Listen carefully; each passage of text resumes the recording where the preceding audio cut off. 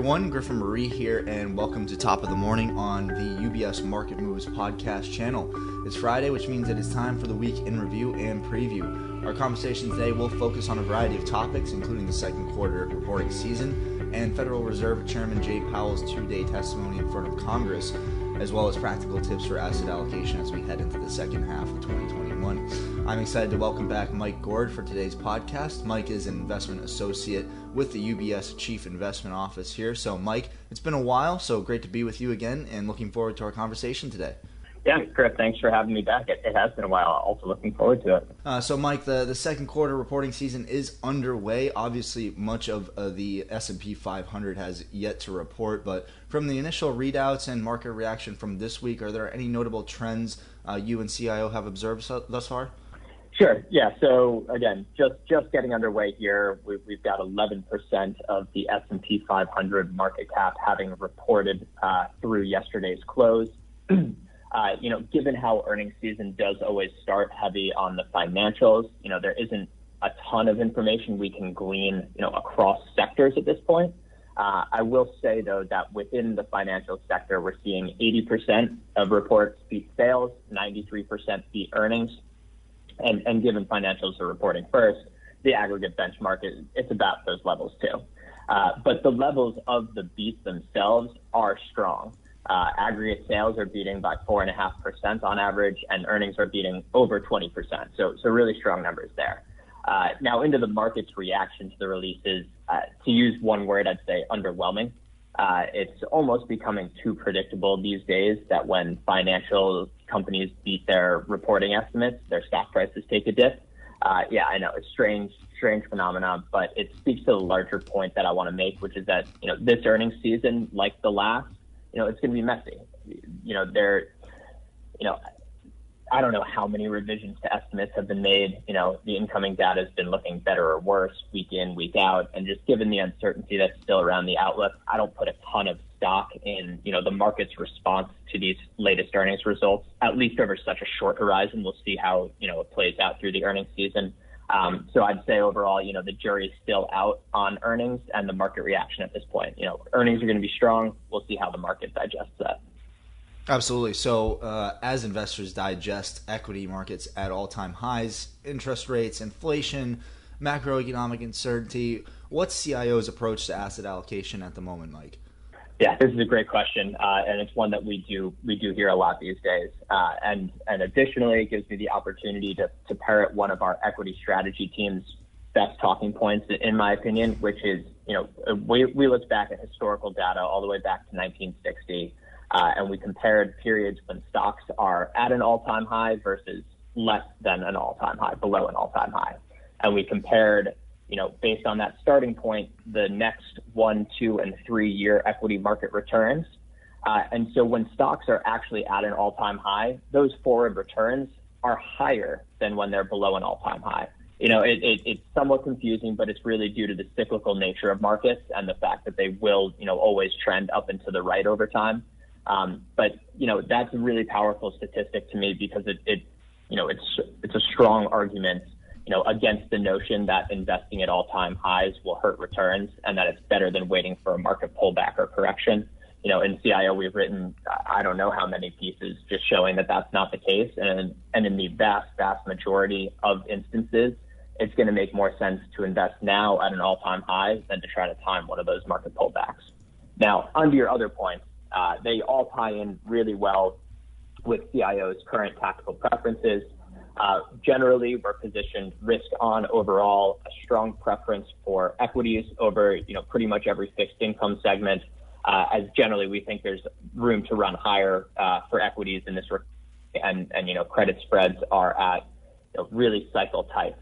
So more specifically, we like the more value-oriented cyclical parts of equity markets. These sectors haven't recovered nearly to the extent that the more growth or defensive names have.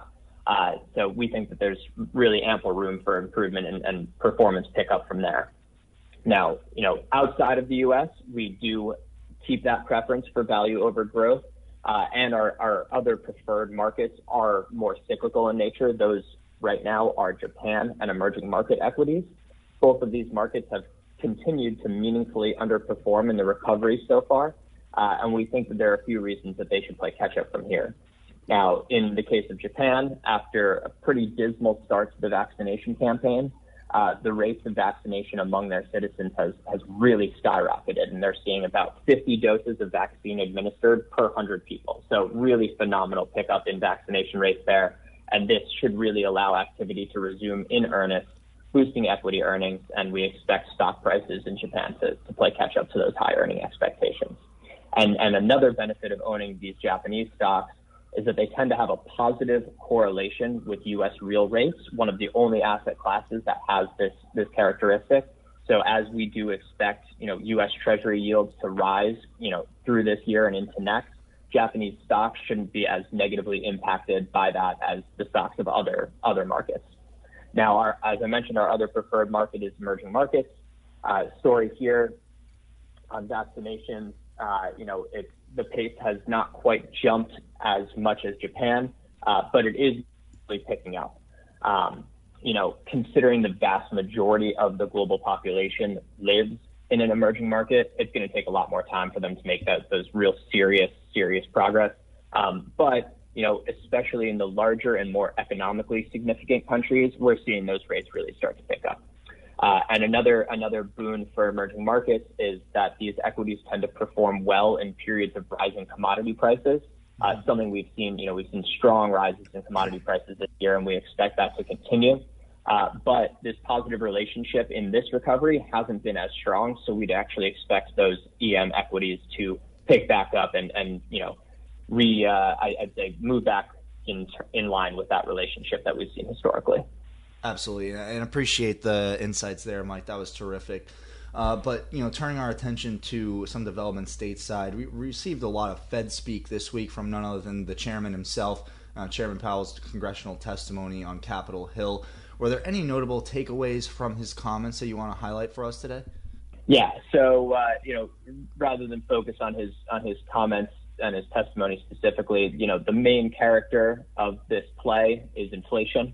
As we all know, after the CPI print that we got on Tuesday this week, showing a 0.9% month-on-month increase in core CPI, which brought the year-over-year reading up to 4.5%. This is right now every macroeconomist, strategist, asset allocator's main focus. We're asking questions like, why are these readings coming in so high? Is it as transitory as the Fed has been saying and has expected? Even back just a couple months ago.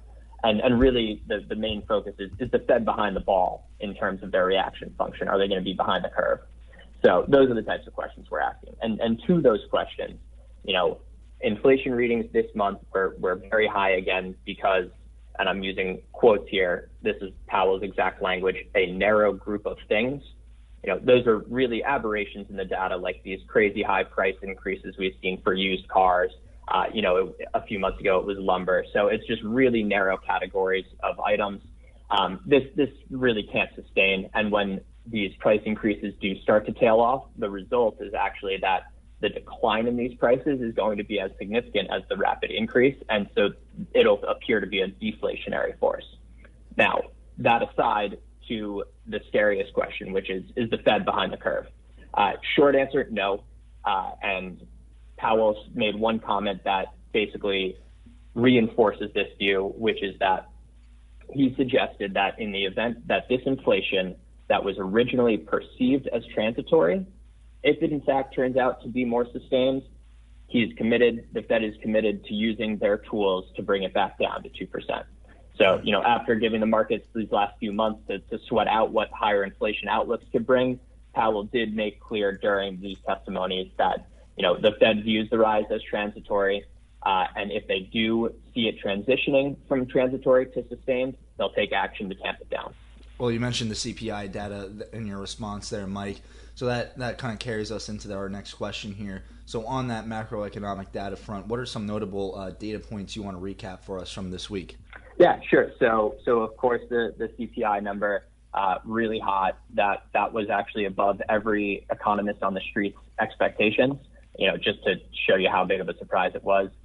Similarly, this week we got PPI inflation, month over month came in at 1%, bringing the year over year reading up to 5.5%.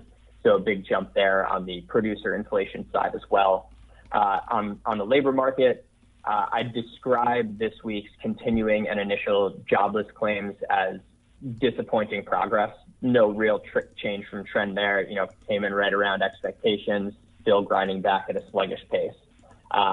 Now, actually, just this morning, less than an hour ago, we did get a big positive surprise in retail sales data. The street was looking for a 0.3% decline month over month, and the reading came in at plus 0.6. And if you actually exclude those pesky auto numbers, that jump was actually 1.3%. So this was above every economist on the street's expectations. Again, showed particularly strong growth among electronics, clothing retailers, as well as restaurants. Now, the release this week that I'm probably most interested in isn't actually out yet. That's the University of Michigan survey coming out later this morning. And specifically, I'll be focused on the 1 year and 5 to 10 year inflation expectations. Given the importance of inflation expectations on actual realized inflation, seeing meaningful pickups here would, on net, err the Fed to be on the side of tightening sooner rather than later. But to be clear and caveat that, this is just one of many, many readings that they would consider, but it's part of the overall trend. So that's the macro rundown from this week, Griff. Oh, thank you, Mike. Now, turning our attention towards next week, what should be on the top of minds for investors as they prepare for the week ahead? Yeah, so actually going to be a pretty quiet week on the macro data front next week. The thing that jumps out to me on the calendar is, the initial and continuing claims again. And then later in the week, we'll get the preliminary market PMI readings on Friday. But again, that's just the preliminary reading, and those will be adjusted throughout the remainder of July and into August. Other than the macro data, though, as always, we're keeping a close eye on Washington. We expect to hear more posturing and negotiating on the infrastructure deal. So looking for, any signs of compromise and moving that deal forward there. And lastly, I will be turning my gaze overseas to Tokyo for the opening ceremony on Friday. Given that we are most preferred on Japanese stocks, we'd hope that everything there goes off without a hitch. But nevertheless, as a fan of competition and sport, it will have my attention. So that's what's going on next week, Griff. Well, Mike, terrific speaking with you as always, and appreciate your insights for us today. Thank you so much for joining, and we look forward to having you back on sometime soon. Yeah, absolutely. Thanks again for having me. Pleasure all mine, Mike. And again, we have been joined today by Mike Gord, Investment Associate Americas with the UBS Chief Investment Office. And as a reminder to our clients and listeners, the UBS Chief Investment Office authors a variety of publications and blogs that touch on timely market developments, asset classes, and portfolio allocation. These resources can be located on ubs.com/CIO. For clients of UBS, you can also contact your financial advisor if you'd like to learn more about or receive a copy of any of the publications and blogs directly. Top of the Morning is part of the UBS Market Moves podcast channel, which is available where podcasts are found, including on iTunes and Spotify. Visit ubs.com/studios to view the entire podcast offering, as well as the UBS trending video series. So, from UBS Studios, I'm Griffin Marie, and thank you so much for joining us.